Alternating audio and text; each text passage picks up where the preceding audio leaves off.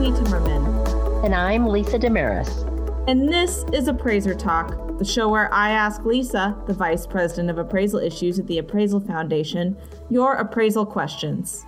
We answer questions from every corner of the appraisal profession, from consumers to appraisers and real estate to business valuation. Welcome to today's episode. This week's question is going to be answered by another one of our special guests. Jeff Berg is a certified USPAP instructor. As our listeners know, our favorite questions at Appraiser Talk involve USPAP, and Jeff is an expert on the topic. Thank you for being here today, Jeff. You're welcome. Thanks very much for having me here. Let's get right to the question. This is a quick one, Jeff, but if it's okay, we have a few more questions for you about being a USPAP instructor. Here's the question. Do USPAP instructors have to be certified appraisers to remain teaching?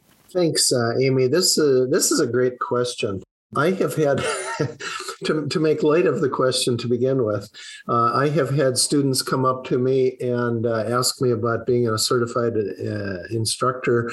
And they say, I think that you folks that are so interested in USPAP that you want to become instructors are probably certifiably crazy.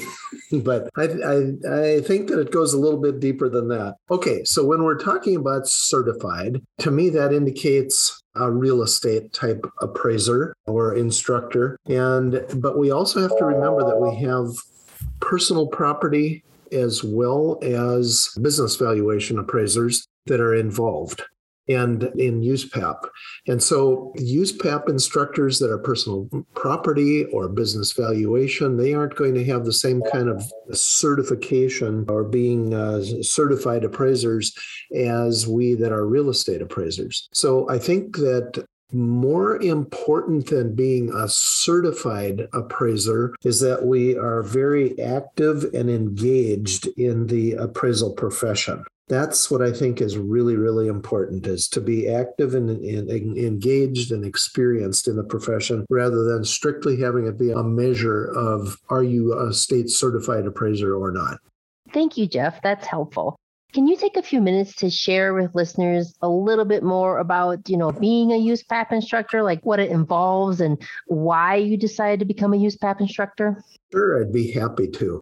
If you remember 1,000 years ago, before USPAP, a person could get into the appraisal profession just by hanging out your shingle and saying, I am an appraiser. And if you could find enough work to do, and if your clients didn't sue you, put you out of business that way, you could be an appraiser. Then along came USPAP.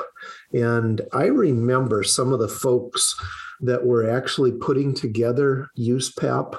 I was new in the appraisal profession. I had been a farmer for 15 years and got out of the farming business in the mid-1980s along with millions of other young farmers. But I got into the appraisal business, and all of the appraisal organizations had these criteria that each one of them had. They had their own sets of standards. And some really over the horizon thinkers got together and they said, we should really write USPAP that's going to apply to all of us. And so they did. And I knew some of those people because I was new in the appraisal profession, and I got to know them like Keith Crow and Nardi Vine and Dave Snook, some of those folks that actually sat down with members of other organizations and wrote USPAP.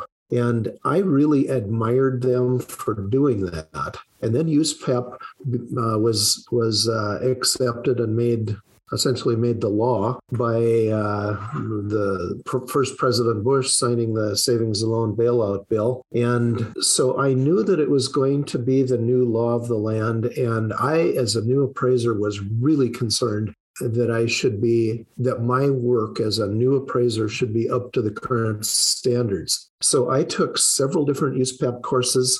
There was no instructor certification course at the time, but I took several courses.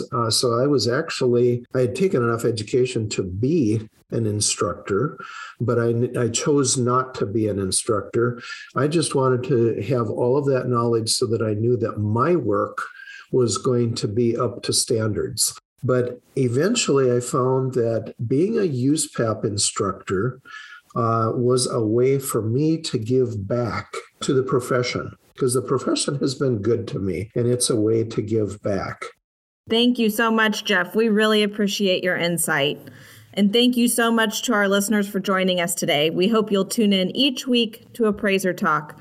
You can send in your questions to me at Amy, AMY, at appraisalfoundation.org, and you might just hear us answer it in a future episode. And don't forget to hit that subscribe button so you don't miss an episode. Appraiser Talk is available on Spotify, Apple Podcasts, or wherever you get your podcasts.